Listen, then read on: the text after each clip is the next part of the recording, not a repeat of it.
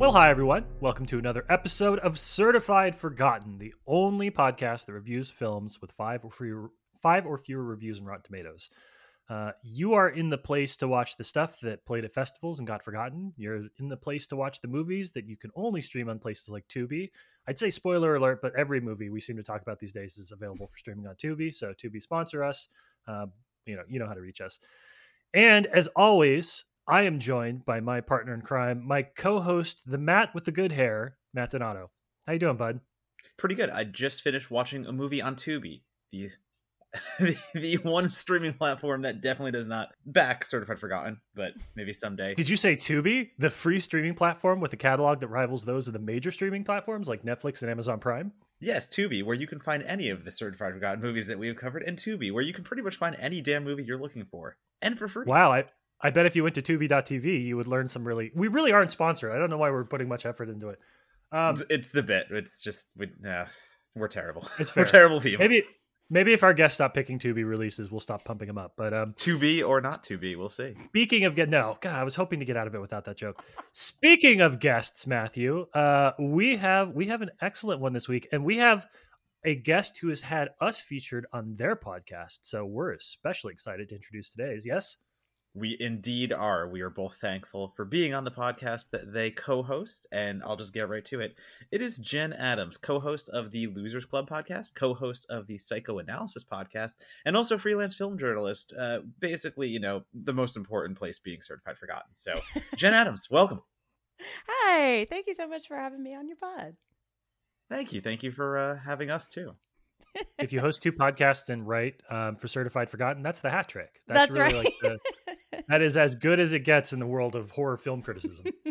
It's pretty much your EGOT. It. Yeah, that's it your is. EGOT I know. right there. I know. This is my last appearance, also too. Like, there's nowhere else to go. Exactly. That's fair. We're sorry. We're forcing you into early retirement, but at least you're EGOTed by film Twitter standards. That's true. Yeah. And also, I am sorry that I have to kick your butt this week in fantasy football on today, September the 30th, because you are my opponent this week. Am I really?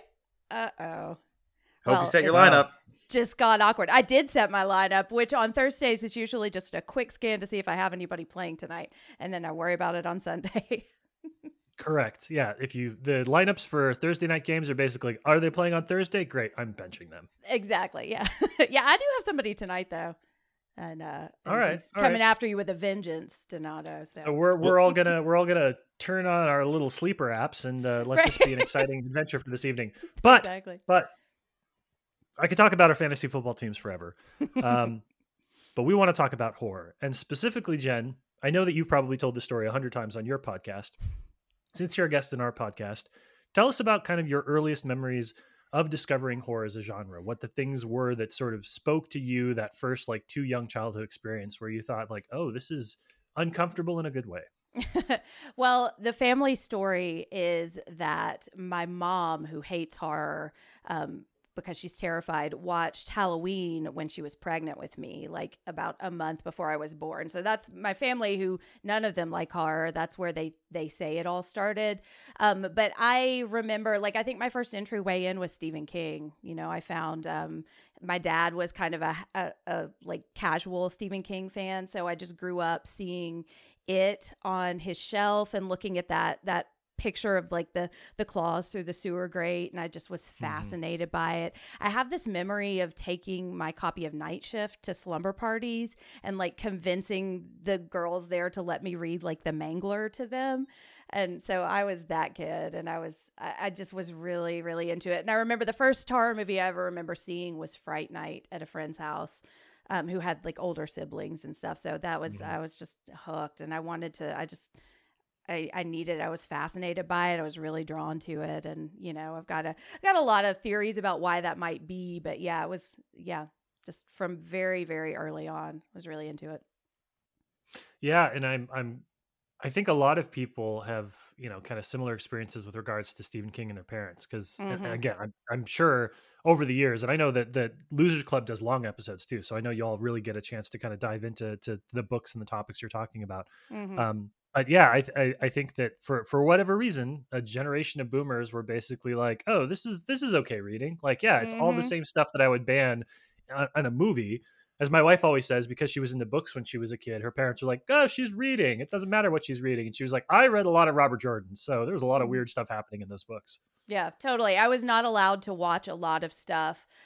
So I would like record it. Like I would set the VCR to record it. And then I would wake up at like 2 a.m. and sneak into the den to watch stuff that I wasn't allowed to watch. But I mean, I could read pretty much whatever I could sneak into my room. And my dad had a lot of Stephen King on his shelf. So they weren't like checking the bookshelf every day to make sure I wasn't reading. So, you know, I read a lot of that. I had a friend the same friend that I watched Fright Night at her house, she had scary stories to tell in the dark at her house. And so I remember going over there and just like ignoring her and just devouring those books because I couldn't have them at my house. And I couldn't get enough.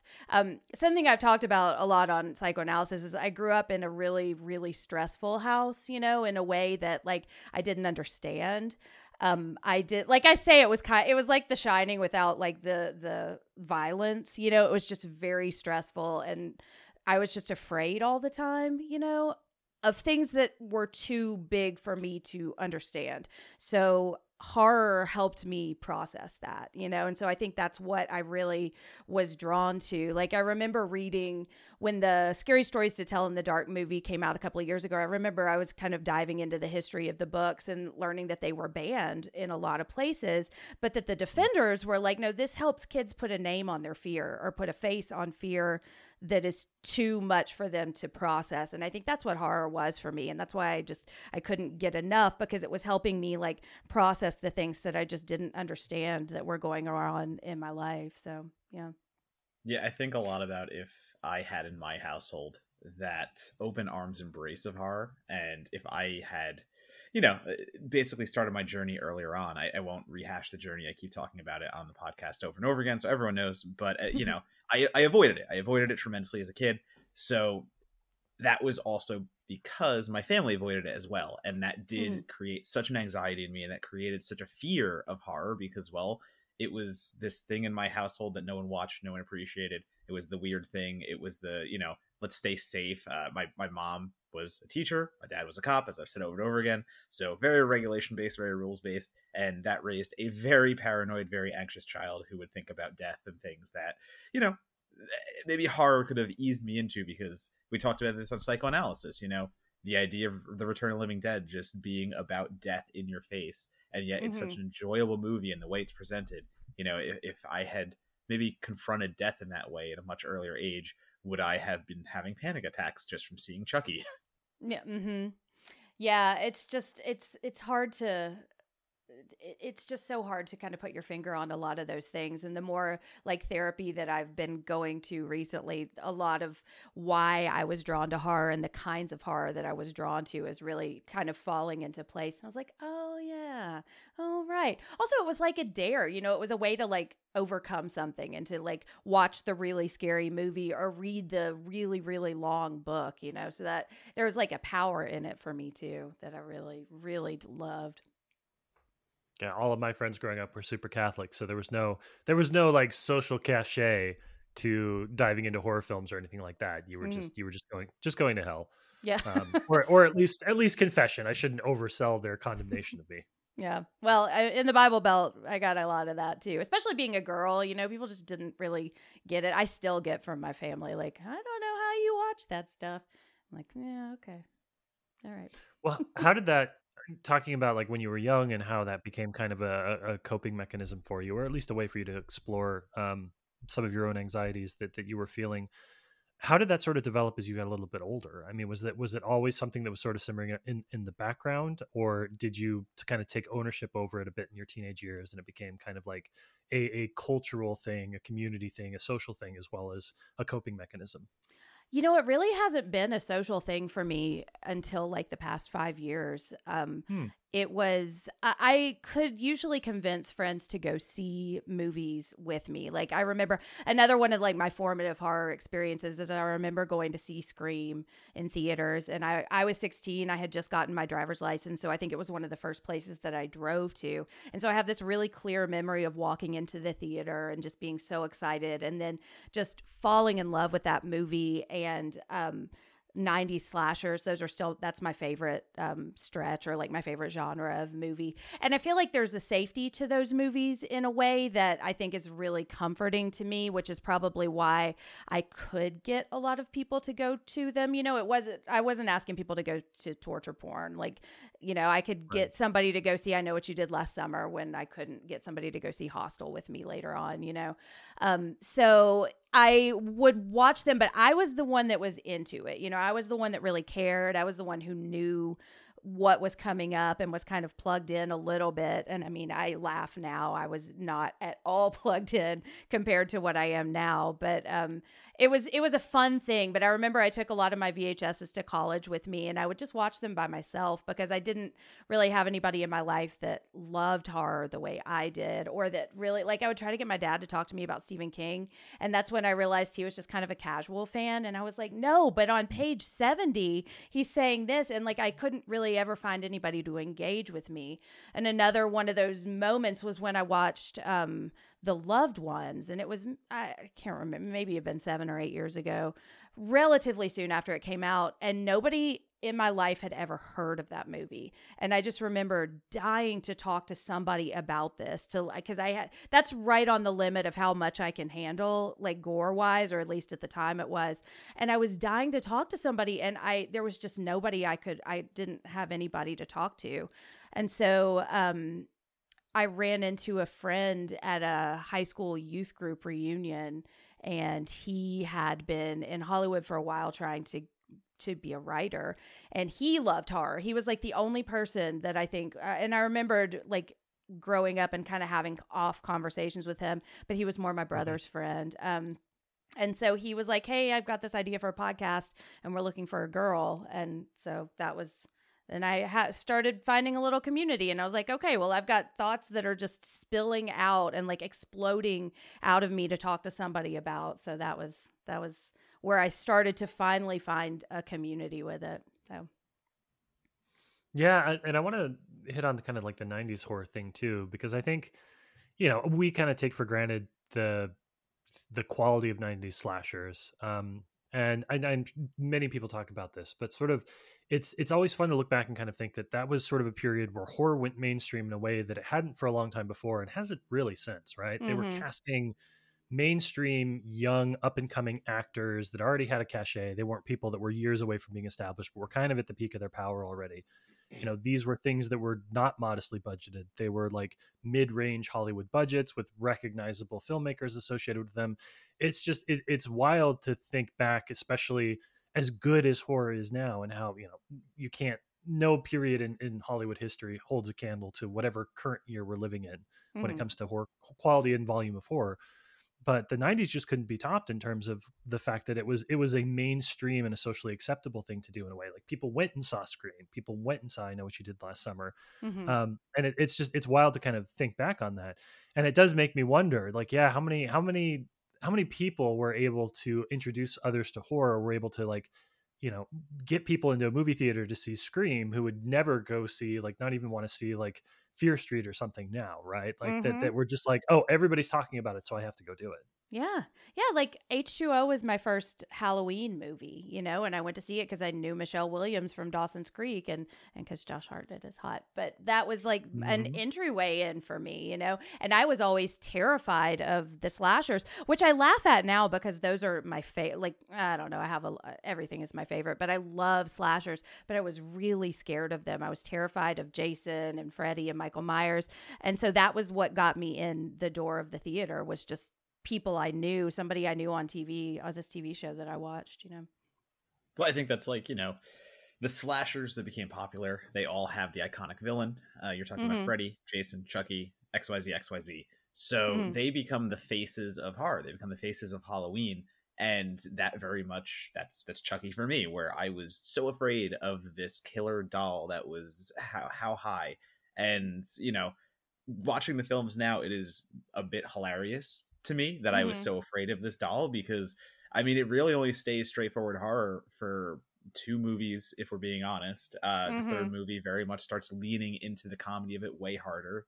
Child's Play 2 still has the comedy, and then the fact that Bride of Chucky and Seed of Chucky were the commercials that gave me such a fright and caused me such anxiety, and yet one of them is Seed of Chucky. Like, we don't, it's weird to kind of think about how we separate the iconic villain from the films themselves, when a lot of the times they just became slashers themselves. Like, we know how they ran their course, and especially 80s slashers, they stay scary for one or two, and then all of a sudden, the sequel after sequel, you kind of have to go, how do we make this interesting? How do we differentiate?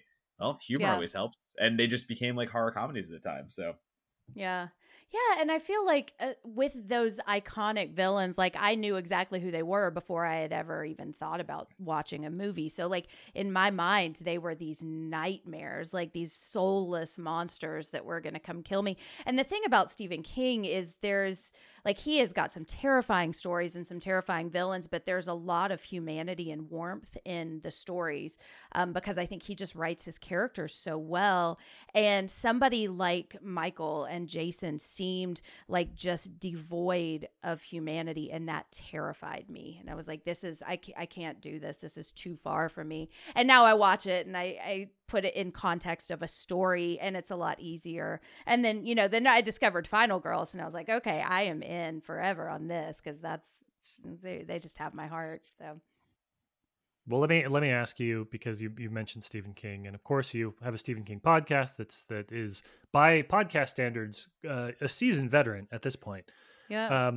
What are your favorite Stephen King books? Oh, okay. My all-time favorite is The Stand. It's the first novel I think I ever read by him, and it just has my heart. I absolutely love it. I've probably read it 5-ish times at this point and listened to it probably more than that. But my other 4, I can't pick between my babies, but I've got an obsession with Charlie McGee from Firestarter, because the book Firestarter, it has got some big problems, and I am aware of those, but I love Charlie McGee. And then The Shining, Pet Sematary, 11/22/63, and Misery are my favorites.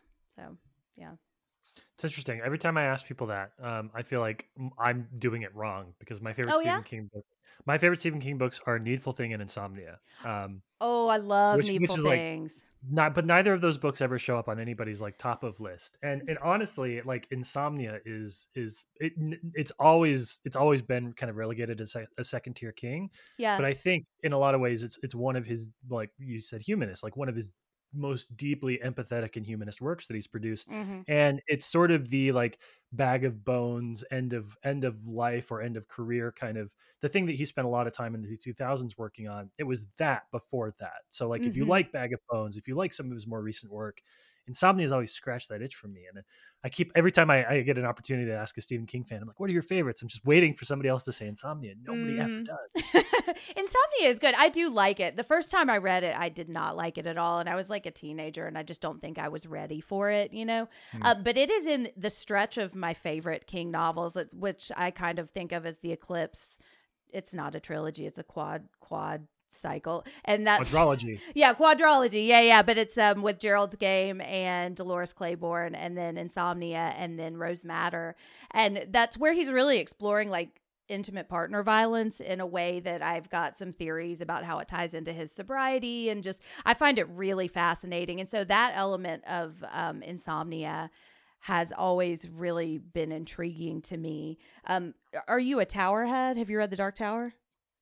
I've read The Gunslinger, and I keep meaning to do. The problem with The Dark Tower is every single person I talk to about The Dark Tower is like, oh my God, it plugs into every other book in the series, right? And he ultimately writes himself in as sort of the architect role of the entire literary universe of Stephen King novels. And I'm like, do I really, I feel like I need to go back and like at least read like 3 or 4 books. I don't need to read everything, but I at least need to go kind of like re-immerse myself in the world of King, like the Castle Rock world of King in particular, in order to feel like I'm getting the most out of the Gunslinger series. So it's not just a commitment because it's 7 books or whatever that number is.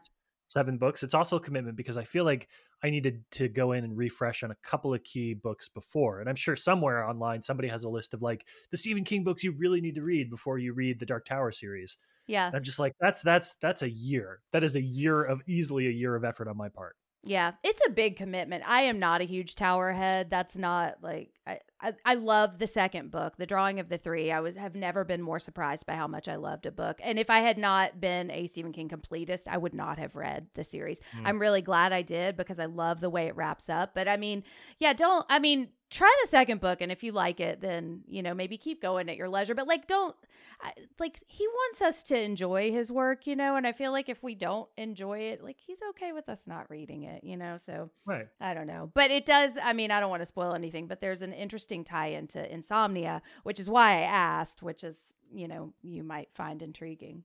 So, well, I haven't read Insomnia since I was 22 years old ish, 23 years old. So I am due for a reread, I think. Well, it is one of the ones that I would. Yeah, I was going to say King is one of the rare authors that I actually do reread periodically because Oh, I have the same relationship with film as I do with books, which is just like I read this, I watched this. Should I really spend my limited amount of time going back and revisiting something that I already know? Like, there's just so much stuff out there. But for King, I make an exception. I reread Needful Things probably once every 2 years or so. Oh, yeah. Before I discovered podcasts, I just listened to Stephen King audiobooks over and over and over again. And then I was like, there's other stuff I can listen to. Sorry, Stephen King. We got rid of some of those Audible royalties for you. That's right. Yeah. I mean, I still have them. I still listen to them occasionally.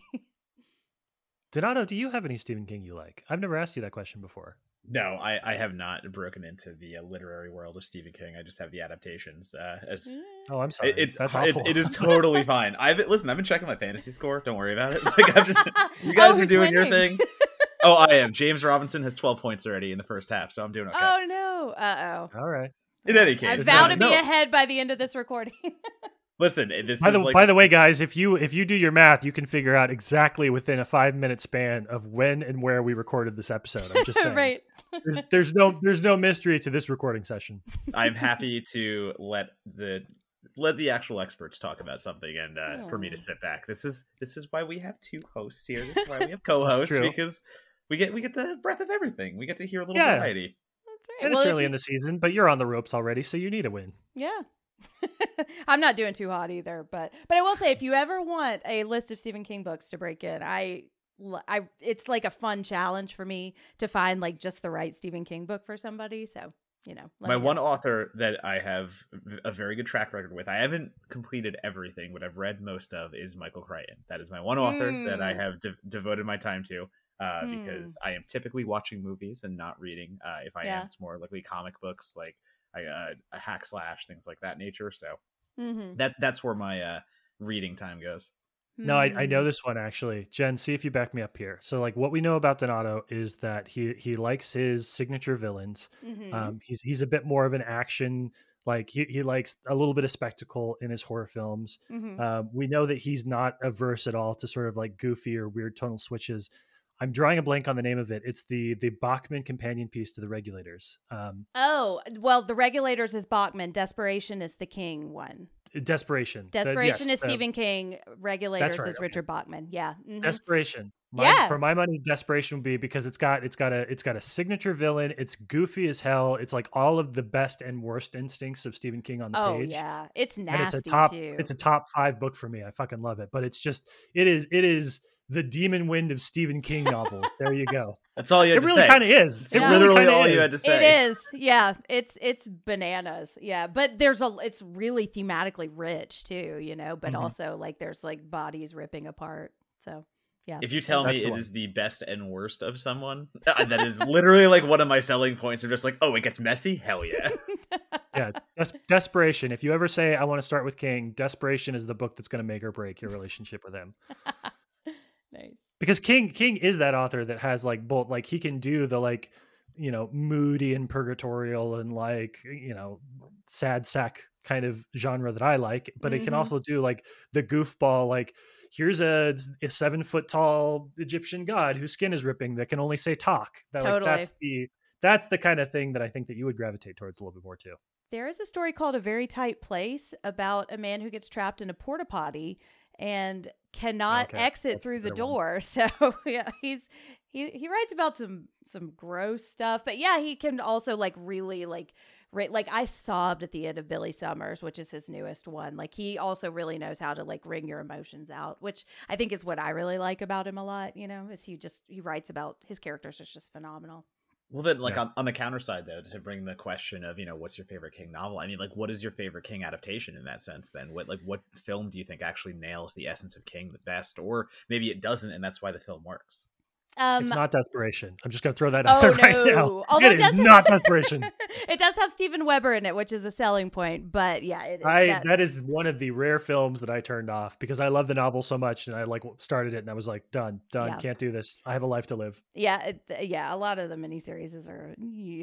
I think my favorite one is Gerald's Game. I absolutely love it. That's a book that really means a lot to me. It's just right outside my top 5, and it's funny to be talking about it now, but I'm a huge Mike Flanagan fan. I think he speaks my emotional horror language. So I watched that. And I mean, if you've read Gerald's Game, the majority of it takes place in the head of a character. So everybody was like, well, this is unfilmable. How can you make a movie about this? And I think the way he did it, and the way he kind of staged it and brought out a lot of the themes, but made some smart changes. I just loved. I know the ending gets a little bit of criticism because it's got that Flanagan schmaltz at the end, which is straight out of the book too. So it's a little bit of King too. But that is like therapy for me. That movie, it's just it's amazing. I love it. And then I got a soft spot for The Mist too. It's good. Yeah, I think the Mist is pretty classic stuff. I don't like The Shining. I'm on record as having said that. I don't like I don't like The Shining. I don't like The Shining either. No, the book is amazing, and I could go off on a whole soapbox about the difference between the book and the movie. The movie is. I don't like it. I want more from it. I don't know. I have a lot of thoughts about that. Well, I don't want. Oh man, I could talk about Stephen King forever. I don't want to completely take away from the film that we are talking about today, which isn't a Stephen King film. So, last question before we take a quick break. Let's talk, because I think this will tie in a minute. Let's talk a bit about your work with Psychoanalysis, your horror podcast as well, because Donato and I have both been on it, so we're biased, but we think it's great. But really, really and truly, the lens of mental health that you and your co-hosts are bringing and analyzing films through, I think is. I mean, we're kind of in an era where I think we're starting to really appreciate the positive role that horror plays with a lot of people, for everything from a coping mechanism to understanding concepts of sexuality and gender through horror. It's all been subtext, but I think it's now moving a little bit more forward into how we think and write about these movies on at a really broad level. Mm-hmm. So talk a little bit about kind of how that came to be and, what your I don't want to say success stories, but what inspires you to keep going with that, knowing that you guys are dealing a lot of times with some really heavy stuff? Yeah, it's often heavy. And that's why every other week we do a comfort horror episode, which are the ones that you two have been on, where we I take the pressure off just a little bit and we talk about a fun movie. And then we go back to talking about the movie about grief, or depression.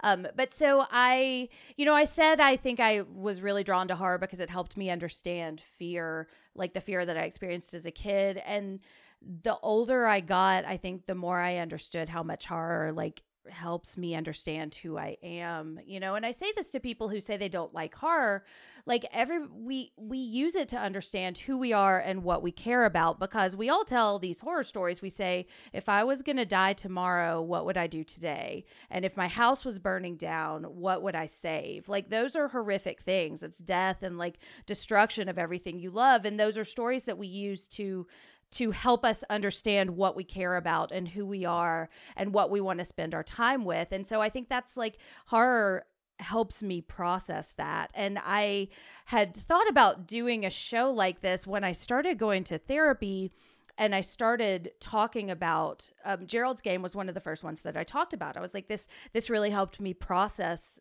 something in a particular way. And it's still something that I use as a visual cue, as kind of a safety place.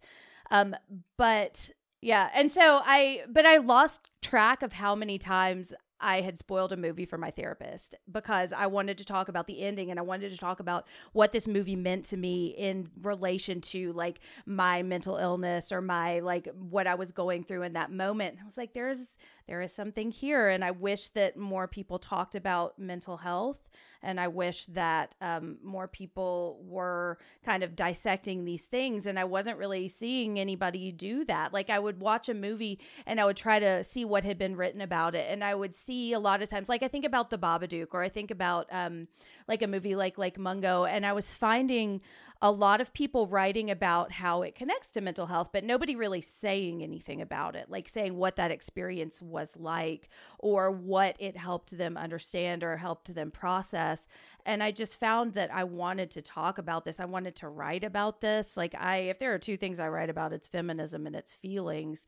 And I want everyone to be more in touch with how they feel about things. And I think horror is the perfect way to do that. And so it just kind of made sense to do a podcast about it and kind of tackle stuff. And so that's kind of what keeps me going. Like, the amount of people that have reached out and said, like, because we're still kind of a smaller pod, but just saying, like, you guys helped me get through the pandemic, or like, you guys are talking about things that nobody else is talking about, or like we're having really hard conversations about things that I think are important conversations to have, but that are scary and they're hard. And so I've just really enjoyed kind of getting to know Mike and Laura in a really kind of personal way and sharing about stuff, and it helps me process. So part of it is selfish. Like, I want to talk about these things, but you know, if somebody else hears it and feels safer talking about it to someone else, then that's kind of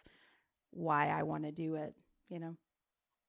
That was a long and rambling answer, but no, it was a great answer. And I like the fact that you talked about, I think that a lot of times in film criticism, especially when it comes to kind of like cultural or social criticism baked into that, I think a lot of writers are really good at identifying, and I'm as guilty of this as anyone, identifying things like, you know, references to mental illness, you know, or like, for example, you know, I watched The Night House, which is it's just a phenomenal performance by Rebecca Hall.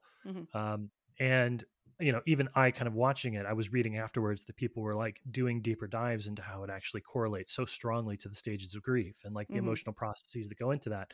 I'm like, that's the, you know, I can write about it and I can say, you know, she's experiencing trauma, and that's true. But like the ability for people to parse through what that means from a behavior standpoint, what that means from like, you know, the actual changes, the hybridization, I think, of film critics, that there are people that sort of have these multi-mixed backgrounds, that they have one foot in the realm of mental health and are also film critics and can bring kind of like a really lived experience to this sort of stuff. That's to me, that's so cool. It's so great that we have people that come from like diversity, equity, inclusion backgrounds that can write about representation in film, that it's not just a bunch of people that are like, I recognize SAD, and that's kind of like where the discussion ends. So it's always been like, I'm really love what y'all are doing, because you're bringing that depth and crunchiness and meatiness to it. It's not just like, this is a movie about depression. It's like, let's talk about the stages of depression. Let's talk about how the characters move through those and what they're meant to represent, because that's happening on the other side. Obviously, these filmmakers are bringing in folks. They're going to kind of like explain to them and show them and help them write about this and ground it in actual medical research and study, and to not give it the same kind of weight on our side as film critics. It's so neat that there are people out there that are doing that now, and it's not just people that are sort of generalizing about things that probably shouldn't be generalized about. Yeah. I've really, really loved it and learned a lot about myself through talking about it, you know, but yeah. Well, let's put all of that to the test, because when we come back, we're going to talk about a film that I have basically been calling, when my wife asked me what it was about, I just said Intrusive Thoughts. So when we're back, we're going to talk about 2018's Eat Me. So we'll see you in a second.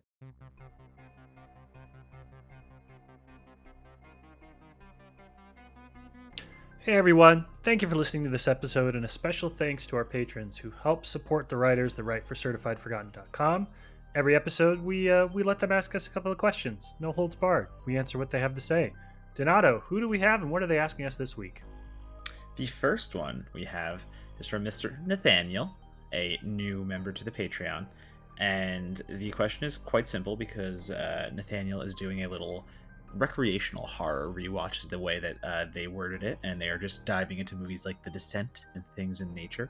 So the question is simple: I just watched The Descent and The Ritual, and I'm starting to really love this little micro genre. So, for my bumper, can I ask the two of you to talk about your favorite outdoor recreation-related horror films?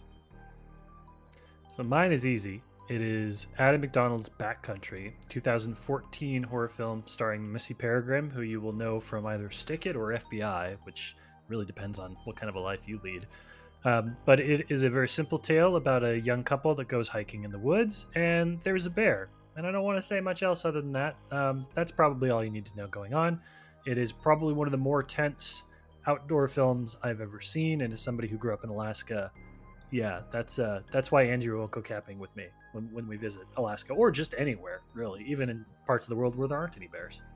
I'm glad I asked you before recording this bumper what you were picking, because I was going to pick the same thing. I adore Backcountry. It is very good. It is the easiest pull quote ever, but it is Jaws for camping. Like, it is to a T that tense and that intense, because we're talking about camping. I'm ready for what you got. Pun. Acknowledge my pun. I'm not going to do it. What you got? It. I have a movie called A Lonely Place to Die. It is a 2011 film directed by Julian Gilby. And this is a movie about mountain climbing. And it is specifically about climbing the Scottish Highlands. Except when Melissa George, who is our lead actress here, goes climbing over the Scottish Highlands, she finds a kidnapped girl. And finding that kidnapped girl leads to finding other not great things.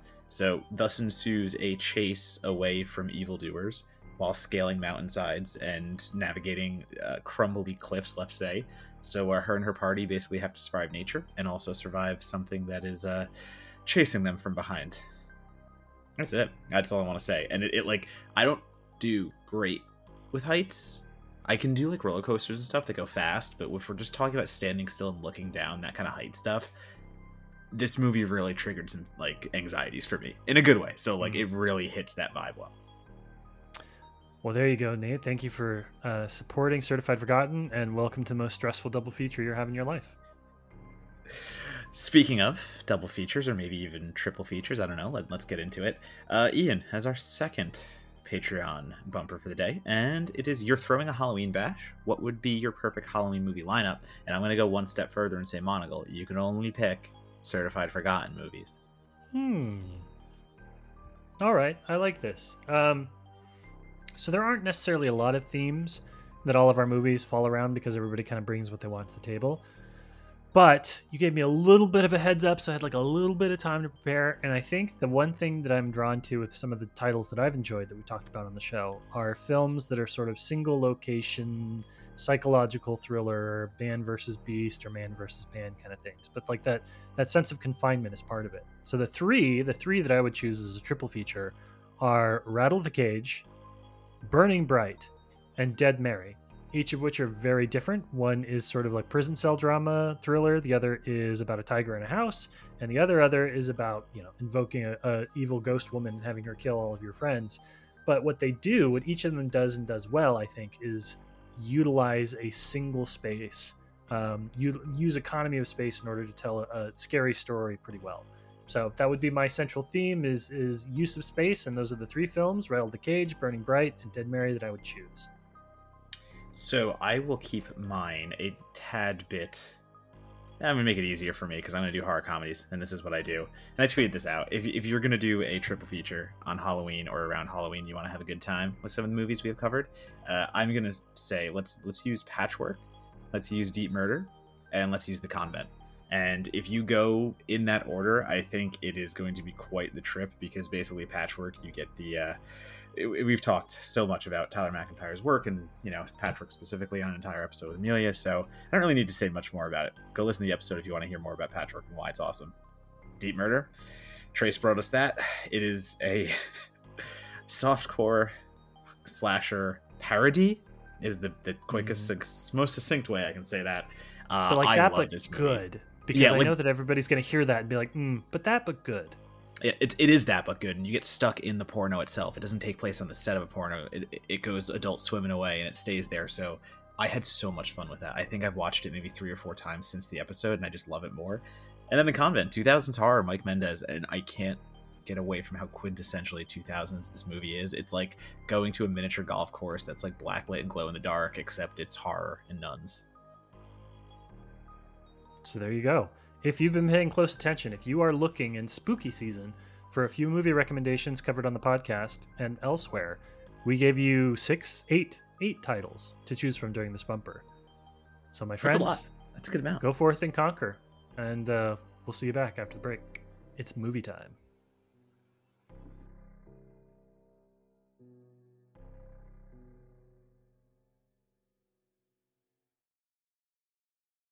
Okay, so Eat Me is a 2018 horror film. It is written and starring Jacqueline Wright, who is a Los Angeles playwright. Eat Me is actually based on a 2005 play that debuted in Los Angeles. So this is a stage-to-screen adaptation. And when you watch it, I think it carries a lot of its stage DNA into the film version as well. But the description that you'll find on any streaming platform near you is a suicidal woman and a violent home intruder test the limits of human endurance and the boundaries of forgiveness over the course of one torturous night. It is effectively a two-person play, as Jacqueline Wright as Tommy and Brad Carter as Bob. It is directed by Adrian Cruz, and I joked before the break that it is basically Intrusive Thoughts the movie. Whew, it is basically Intrusive Thoughts the movie. I don't know how else to describe it other than that. So we don't normally do content warnings, but I feel like if you're going to watch this film because we recommend it, I want to throw out that especially the first 25-30 minutes of the film deal with issues of rape. They deal with issues of domestic violence and sexual violence. There is a very, very strong subsection of incest that runs through the movie as well. So there is hard stuff here to watch. And if you skip out on it, nobody's going to blame you. But I should also say that sometimes we invite a guest and they ask, how do I pick a movie? And sometimes we invite a guest and they're like, fucking, this is my movie. When we invited Jen on the podcast, this was the one and only movie that she was ready to talk about. So let's start, Jen, with you talking about this film.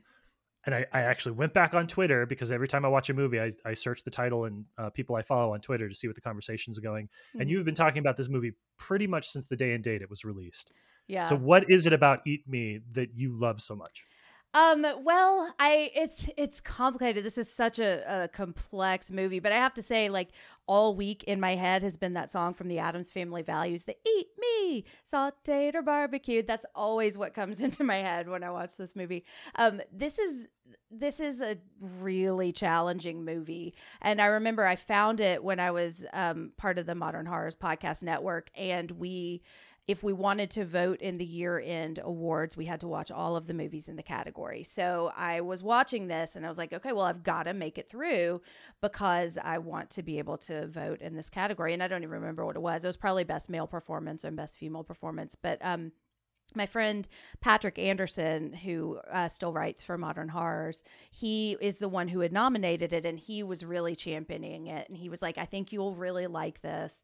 And about 30 minutes in, I had to I stopped it and I had to slack him and ask him to spoil some stuff for me. I was like, how bad is this going to get? Right around the time he gets the knife out and he starts talking about surgery, I was like, okay, I need to know where this is going. I need to know how much I'm in for, because I wanted to finish it, but I didn't want to watch that. And I think there's just so much in this. I think it's funny. I had not thought about it in context of Intrusive Thoughts, but I can see that now. And I think there's just a lot here.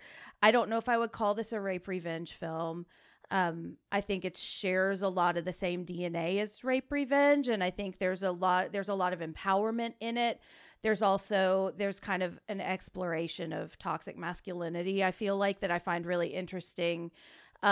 It's really nasty, but it's nasty and challenging in a way that I think is really honest. And that's, I think, what I'm drawn to here is that I feel like this movie and Jacqueline Wright it's just fearless. And these are the things that we are ashamed to say. These are the things that we are afraid if we say no one will love us anymore, or that our lives are effectively over. And so we don't say them and we hide them, and that just perpetuates that shame. And I think this movie gives me a catharsis of like, no, it's okay to release that, and that is shame that I'm carrying myself, not shame that other people are putting on me. So yeah, that's in a nutshell. So I'm going to ask you a hard question here, and I don't think that there is necessarily any agreed upon answer, but the film opens with a suicide attempt and then follows that almost immediately with 2 rapes in relatively short order, both of Tommy, the main character. So people are going to struggle, right? The same way that you struggled, the same way that I struggled. Here's the tough question. What makes that valuable to a narrative? When is that exploitative? And you can speak just solely for you as a viewer. When you see sexual violence on screen, taking in the entire direction of the film and knowing where it goes, what is that line for you between exploitative and transformational, cathartic, like important to the narrative, etc.? Well, I think the easy answer would be who is telling the story. Like if it is a woman or a survivor telling the story, I think that is where I feel like a certain kind of empowerment in telling that narrative. I do really love rape revenge films. I find a lot of strength in them, and I am a survivor.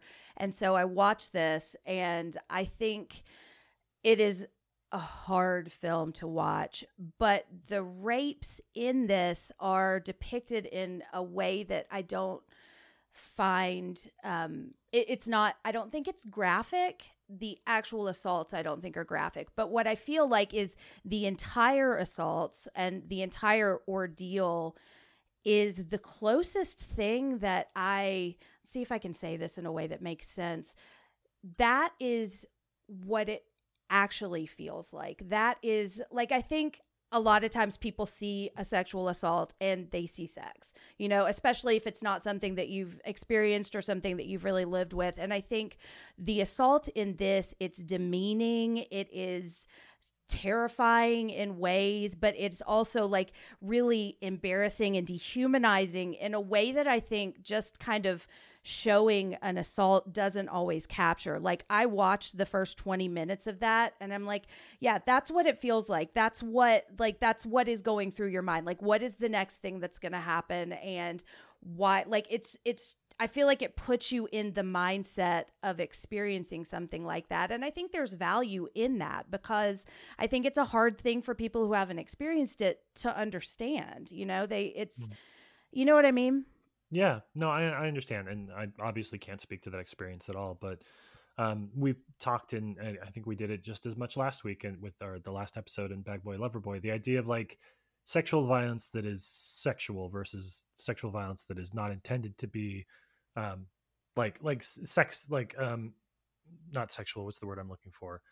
Sexy is not the right word, but you know what I mean? Like it's the distinction between when this is supposed to be, or when this intentionally or otherwise blurs into the line of like titillating and is that sort of exploitative where you're supposed to be like, this is bad, but also aren't you secretly kind of enjoying a little bit? Exactly. That's always a lot of filmmakers, especially a lot of male filmmakers, kind of fall into that line and you're like, ooh, that's like you cut that scene from your script. You have no idea what you're doing. Yeah, but you can't really watch this and I feel like enjoy it in any kind of way. Right. This is hard. And so I was thinking about that too, because, I am very sensitive to content warnings and trigger warnings. And I understand like triggers are like, I have a lot of triggers. And so there are some things I don't want to watch, but there's like, I watched the Poughkeepsie tapes a couple of years ago and it's just been stuck in my head in this way. Like it's helped me really process a lot of things too. And there's a line at the end where he says, that one of the doctors is talking about Cheryl and she says, and some things she experienced are too horrible even to talk about. And I think I understand what he's saying there, but that always kind of hit me as like, but then she's the only one who knows about it. She's alone in this experience. And so I think like there's value in a film like this that kind of like helps people who have not had experiences like this understand what it is and what it's like, because like we need people who haven't experienced it and don't have the triggers and don't have the trauma to help us change things. Like it can be really hard to talk about and it can be really hard to like challenge systems if you're coming from a place of trauma. But I think something like this kind of helps you understand why change is necessary in a visceral way rather than an intellectual way. Yeah. And I feel like that was a tough question. So I feel like I want to ask an easier question as a follow-up. Okay. And I'm actually going to start with Donato because I want to get both of your reactions to this. Knowing that this was a stage play first, you walk into a movie theater because a friend has a ticket, or you walk into a theater in Los Angeles in 2005 because a friend has a ticket because they know somebody involved in the production. They're like, hey, come see the show. You go in cold. You watch this happen, not on a screen with a soundtrack and like a little bit of emotional cues from everything that like a filmic environment does, but sort of in real time with two people on a stage with all the uncomfortable dead space and dead silences that come with that. How do you think you feel about Eat Me as a play, Donato? I mean, you're looking at the friend and just going, it's a Friday night. What the fuck did we just do this for? Totally. No, I mean, like, listen, the reaction that both of you have stated so far is 100% correct. It is so much to endure, whether it is a play, whether it is a film, for the first 30 minutes, for the first 40 even. But where it goes from there and what it tries to tell between Tommy and Bob, and Tommy has tried to kill themselves and is now back amongst the living. Bob clearly has no qualms about being the biggest piece of shit the world has ever seen, but in a way it takes a turn into rom-com territory, and in a way it becomes like a rom-com through the lens of fucking Vincent Gallo and Waters, and like it is just this really disgusting. Wow, that's a word. Disgusting. Disgusting. I mean, it fits. Depraved. Everything it is showing you is what we are supposed to see as irredeemable. And yet it's also having this underlying message that no matter how broken you are, no matter how much you think it is time to give up and that there is literally no one for you, well, there might be someone for you, and they might be someone who thinks their mother is the most beautiful woman in the world and that they fucked her, but there is still someone in the world, and like there is a bit of, God forbid me using the word, but comfort in that. So answering the play question, getting back to that part of it, I'm really engaged to see this as a play. I'm really engaged to see two theatrical actors on stage playing this out in real time, because the performances are largely, not even, there's no comparison, the best things in this movie. I mean, everyone is firing all cylinders. How they're able to deliver the lines and the passion that they bring to every single one, no matter how vile the act is. I mean, just getting it out there. There is an entire scene where Tommy is mocking Bob because Bob keeps threatening to rape her. And Tommy at this point, again, she's tried to kill herself. She has nothing left. And she's just like, I fucking dare you, you piece of shit. Like, you limp dick piece of whatever. And there is a moment in this film where they are screaming back and forth at each other. I'm raping you. Yeah, you are. Yeah, you're raping me. And it's just them screaming the word rape at each other as it's happening. And it does go back to what you were saying, though. It is literally her emasculating him while he's trying to do this thing, because he is, it's the threat. Then it happens and he can't even, it is so fucking much to deal with. And yet that still births these really fucking deep conversations that happen afterwards. And those monologues are where Monagle was saying before, his first reaction 30 minutes in is, I'm turning this off. This is the worst thing we've ever covered on the podcast, versus, holy shit, this ended in a way that I bring up rom-com again. Yeah. Yeah. And yeah, I won't pretend like I know exactly where I land on this, but I don't think it was too far off to say that I was like, this was in the running for one of the worst things I've ever seen. And now I don't know how to feel about it at the end of it. And in a good way. Like, I don't know how to feel about it in a good way. I'm not like, did I hate this? I'm like, did I like this? I couldn't have liked it, because that first 40 minutes is still there. Yeah. And I think that speaks to just how, I don't know, like how much when you strip away all the artifice and the roles that these characters think that they're supposed to be playing, which is much of what the first 40 minutes is. You know, there's the metatextuality of like the rape revenge film, whether this is or isn't that, strictly speaking. These are the archetypes. These are the characters that these two actors are trying to play. And then you kind of strip away all of that and you're left with just two people. And suddenly they're having these conversations that are on par with like any of the indie, you know, anything that you would see at an independent horror film festival. I'm thinking of After Midnight or things like this, like in their own way, like really powerful and sincere conversations about life and desire and hopes and dreams. And you're like, what is, like, I'm okay.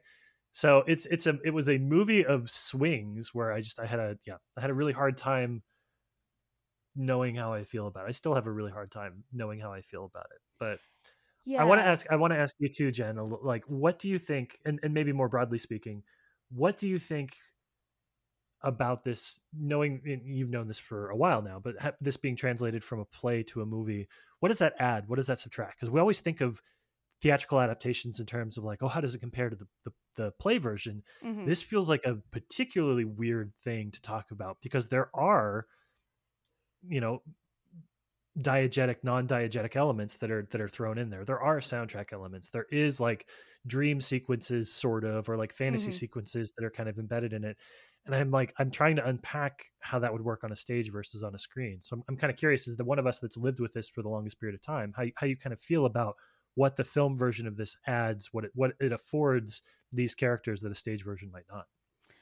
Well, I think it's interesting because I think intimacy is probably my answer. Like when you see this, like you see them up close and personal, you know, you're not 5 rows back or you're not in the back of the theater. So I think there is an intimacy in this situation. I think you really do kind of feel immersed in it. You know, you feel like trapped in this house with them in a way that I don't think you would feel like if you went to see this on a stage. That said, I can't imagine being the actress in this and doing this every night, you know, like repeatedly doing this. Cause I think there's a separation when you're watching something on a screen versus watching real human beings in front of you performing these things. And so I don't know what it would be like to watch this in the audience. I think that it would be a different kind of intimacy, you know, like the intimacy of really seeing the pain on her face or seeing the pain on his face, or really kind of like allowing them to whisper the really quiet moments, you know, in a way that is harder to do on a stage. But then on the other hand, you're not watching this live and you're not, it's not as visceral, you know? So the live element for me, I did the Creep LA haunt last year, and seeing things live and the way you are able to push the same boundaries that movies push, and yet live for some reason makes it so much more real and so much more invasive. Where, I mean, like, number one, let's be honest, like, Eat Me, the play, is not playing the Staples Center. Even if you get the nosebleed tickets for the indie showing at your local theater, you're still probably pretty close to that. And I bring up Creep LA because this is such an offhanded example, but we see male nudity in a way in movies. And when it is played by an actor, you know, maybe it's the evil role, and it is used in a way to kind of, a demon walking at you completely naked has this like unsettling effect. I'm walking through Creep LA, and it is this idea of an Instagram trap that gets taken over by demons, and all of a sudden, like, the Instagram parts like start coming at you, and I'm just walking by, like, trying to navigate the area, and I turn to my left, and there is just a buck naked dude like basically walking at me with this like creepy ass mask on. And just seeing it in person is still like those intimate things, those things that are screen versus life. I think the intimacy adds so much more to it. And talking about seeing it live, I think it makes it even harder to watch if I put that in context. I mean, like, it did its job, let's put it that way. It did its job live, because it is just a more unsettling thing to see in person versus and that's the effect that it's going for. It's not unsettling to see what I saw. Like, that's life. Like that I'm okay with with the human body. It's more like the character that they create and what they're doing with it. That worked a hell of a lot better when you're standing a few feet away versus separated on a screen. Yeah.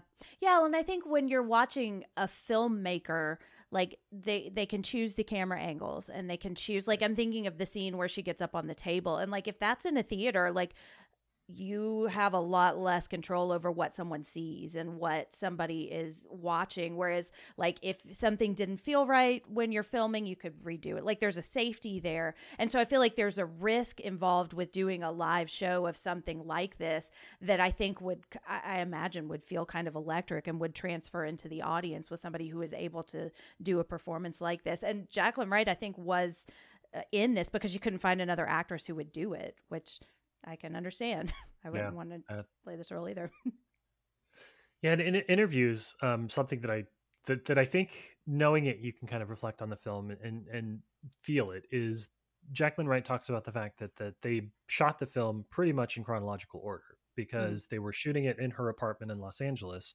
And as the film is going on, they were basically wrecking the set because Bob, played by Brad Carter, is, you know, as he's posturing in the first 30 minutes, and Jen, to your point, kind of being the toxic male, like, sexual assault person that he thinks that he should be and is, he's trashing the place as he goes. So in order to account for that, not to have to do like all the complicated resets and continuity stuff they would otherwise, she says that they filmed it pretty much from start to finish in chronological order for the film.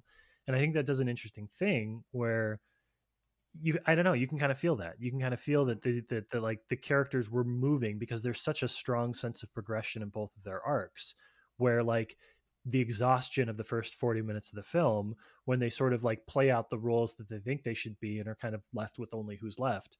And so they become more introspective and become a lot more relatable as characters, if only to each other and not to us as an audience. I think that there is such a progression of how those characters develop to each other. It would be hard. It's hard for me to imagine them shooting in one room where she's being basically like beaten and stalked by Bob, and then resetting in another room and having them shoot a scene where they're both being vulnerable with each other, and then resetting in a third room and then going back to like the acts of violence. Like it's, you know, and it might just be the fact that these are for the most part like stage professionals, right? So they think about it as kind of like a chronological thing.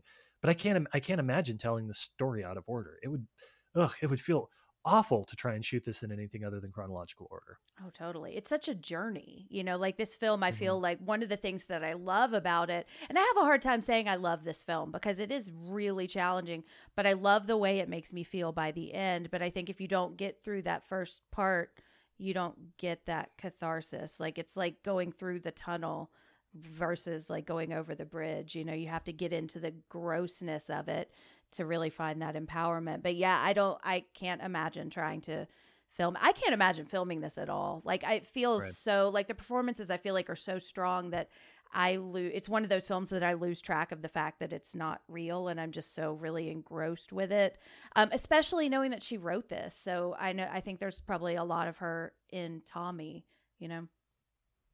Yeah, and I should add too that we talk about this as sort of like these first 40 minutes, and then you get to this we're not talking One Cut of the Dead here.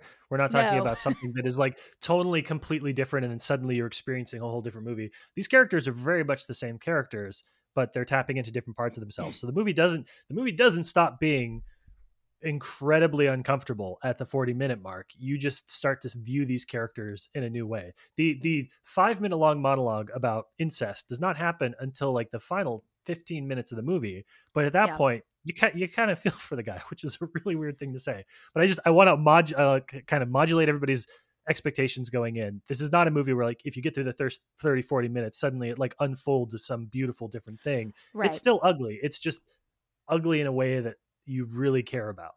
Yeah. And I love the ugliness. Like, I think what kind of like, Donato, what you were kind of talking about there will be somebody for you.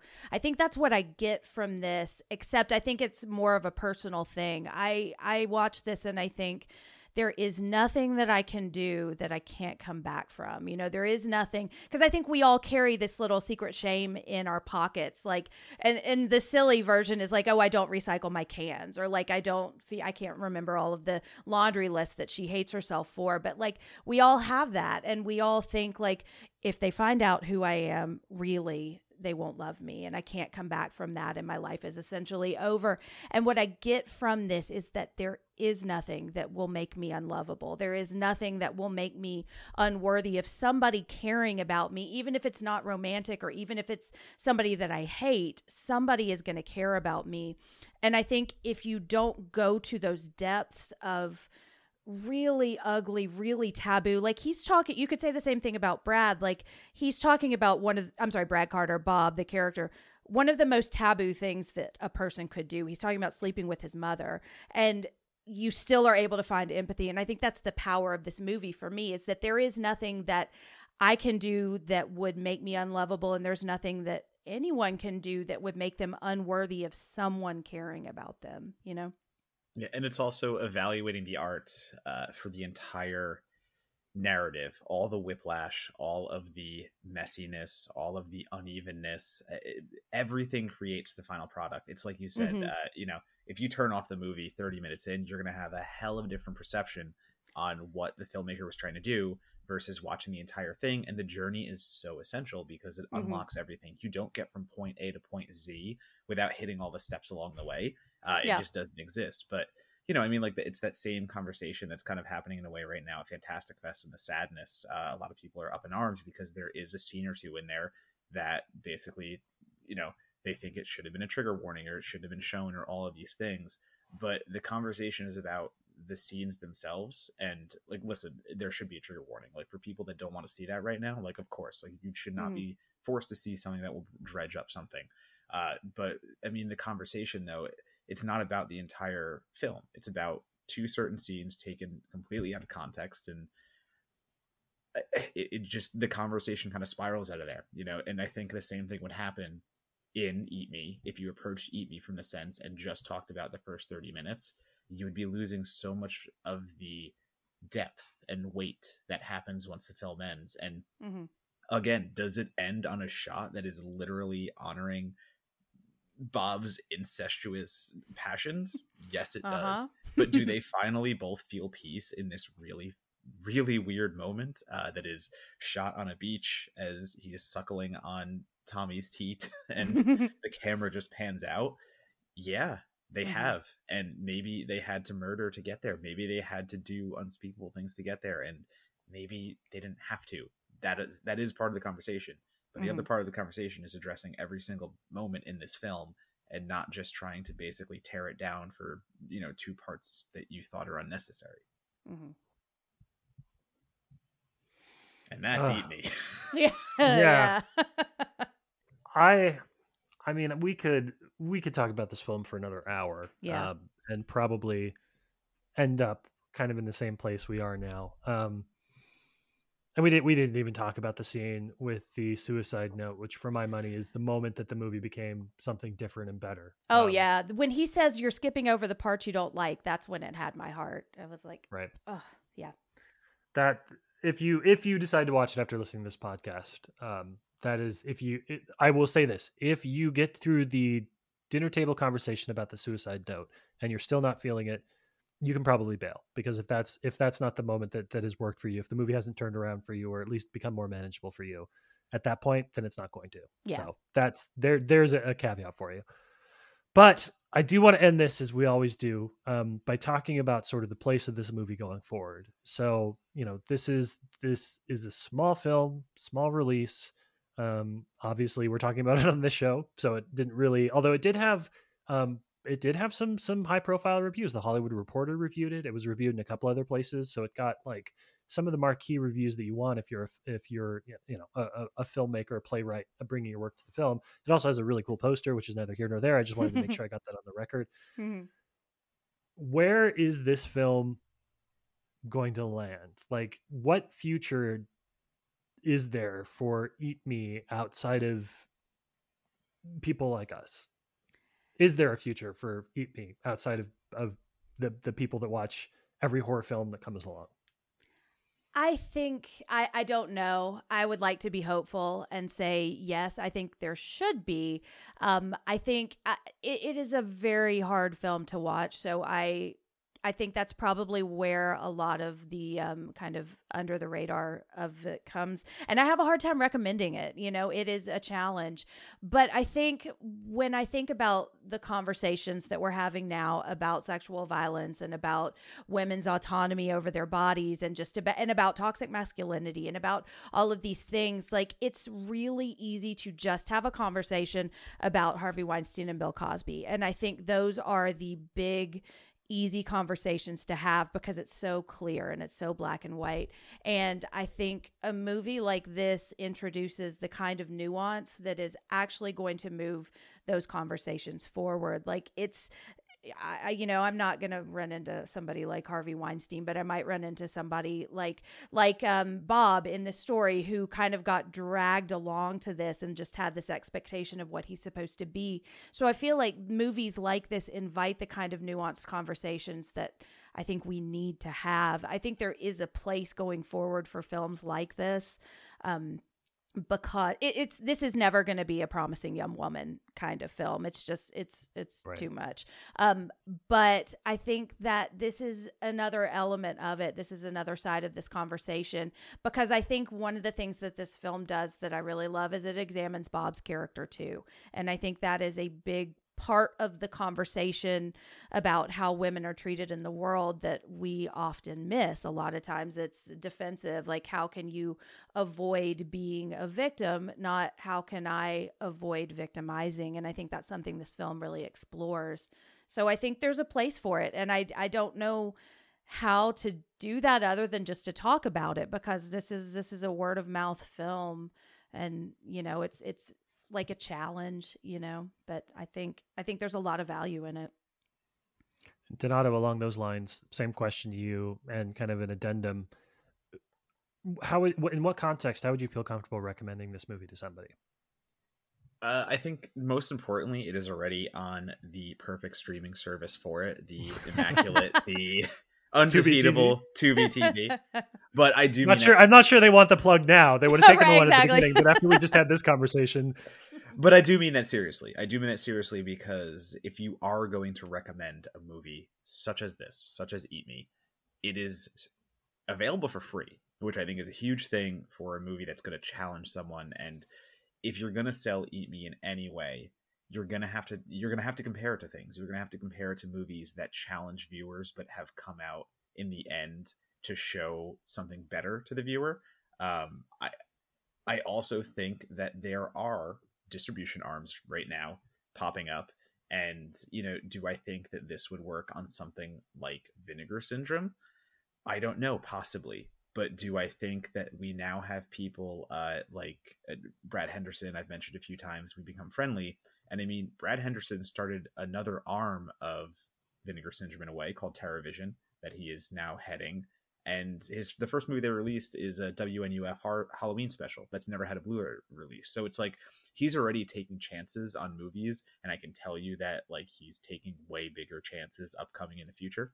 And I think that now that we are getting to the level where we don't even need a Vinegar Syndrome, we can get a Vinegar Syndrome outreach branch to take a gamble on something that I know they have movies that, may not make them a lot of money, but it's stuff that they are passionate about and they want to put to the public. I think that Eat Me does go there. I think Eat Me does fit in at a distro company like that, and they can take a chance on something that is wild and inventive and whatever else you want to call it in the themes that it is weighing into, because they're the ones that do want to push that art, and they're the ones that do want to push the conversation. So maybe there is I think I'm getting away from the mindset that you have to be on Vinegar or Arrow or nothing. Maybe you don't. Maybe you can get on Second Sight. Maybe you can get on all these other smaller distros, and maybe that's where Eat Me does find another audience. Yeah, honestly, I love both the points you make. The only thing that I'll add to the conversation is just that it's kind of a jokey conversation on Twitter today with a buddy, and they happened to mention that Tubi TV has a knack for putting the commercial breaks in the most inappropriate and wild spots. And I have to say, watching Eat Me with commercial breaks is the most disassociative experience I've probably ever had as a viewer with any kind of film I've watched. Because you were watching this movie and then they cut away and they're like, "Are you happy with your credit card?" And I'm like, "Oh my Lord in heaven above." So yeah, I will just say it is free on Tubi. There's going to be people that will watch the movie just because somebody like Jen or you, Donato, recommend that they should. So it's great that it's on Tubi and you can watch it there. And I am with you. I mean, there are record labels for any caliber of vinyl releases now. And there are DVD and Blu-ray and 4K labels for any caliber. There are movies that are getting releases in the hundreds, and they're going to run a movie 500 times, and that movie will only ever exist in that physical disc form 500 times. Maybe Eat Me is one of those, but I guarantee you there's going to be 500 really fucking happy people that they own Eat Me on 4K, and they will have a couple of movie nights at their place. Uncomfortable movie nights. I but was movie just going to nights say, nonetheless. a little awkward. What do you serve? You know? I don't know. Oh God. Wow. What would Monocle? you say? Like Popcorn, what I dinner guess? parties are you hosting? Popcorn? There's popcorn in the movie. Yes. Popcorn yes. and pills. Popcorn and pills. Flintstone vitamins and popcorn. Yeah. All right. That is our episode. Whew. I mean, I hope you know if you're going to watch Eat Me or not at the end of all that. Because Yeah. as always, the movies that I come in the most conflicted about, we have some of the best conversations. I think this was no exception, Jen. Thank you for being our guest. Thank you for bringing us this film. This is, again, as we've been on a streak of movies that I have been really questionable about, but ended up loving, is one of my favorite conversations we've had on the show. So well, thank you. let me give you a moment to promote yourself. You know, what are the social handles for the other podcasts you're on? Where can people go to find your work or kind of stay on top of the writing and podcasting that you're doing? Well, before I say all of that stuff, I want to say thank you for having me on the show, and thank you for talking about this movie. This is, not a lot of people or pods would kind of engage in this kind of conversation, so I really appreciate it. But yeah, you can follow me on social places at Jen Ferratu with 2 N's, and you can find me co-hosting the Losers Club podcast and the Psychoanalysis podcast. And if you enjoyed the conversation that we had today, you will enjoy Psychoanalysis. This is the kind of stuff we talk about. We get into the ugly meat of movies a lot of times, but it's also really fun too. I make some inappropriate jokes quite often, but yeah, so you can find Losers Club Pod on social media, and you can find Psycho A Pod also. And yeah, you can find me writing on the fantastic Certified Forgotten. I have 2 pieces there that I am really proud of. And again, another I like to write about feelings, and I think I am really appreciative that you will run stuff like that, because I know a lot of sites won't, and they just want to hear like an analysis or just a review. And I think the way I like to approach film is to really explore what it brings out in me, and or what it reminds me of, and what it helps me process. And so I think your site is just fantastic for providing a platform for that. So yeah, you can find 2 of my pieces there, and then I also have been writing for Rue Morgue and Ghouls Magazine, and just lots of places. If you follow me, I'll post them all. So yeah, that's me. Awesome. You should do that. And thank you. We're either really smart or we don't know how to run a business. Either one of those is probably the Oh right no, answer. you're really smart. Donato, promote thyself, my friend. As always, you can find me, Matt Donato, at DonatoBomb on Twitter, Letterboxd, and Instagram. You will see my Scariest Stories column. You will see my, not Scary Stories, that is the title of a movie and a book. You will see my Scariest Scenes column. You will also see my Bloody Disgusting remake column. You will also see everything else that I do. It is busy season right now for me, so I am buried under a stack of horror screeners that are over my eyes, over my apartment, and over my apartment building. So once I get out of that, maybe you'll see some other kind of content. But for now, just buckle in. Lots of horror reviews. Maybe some Undertaker interactive Netflix specials. I don't fucking know. Let's see. I'll help you promote yourself.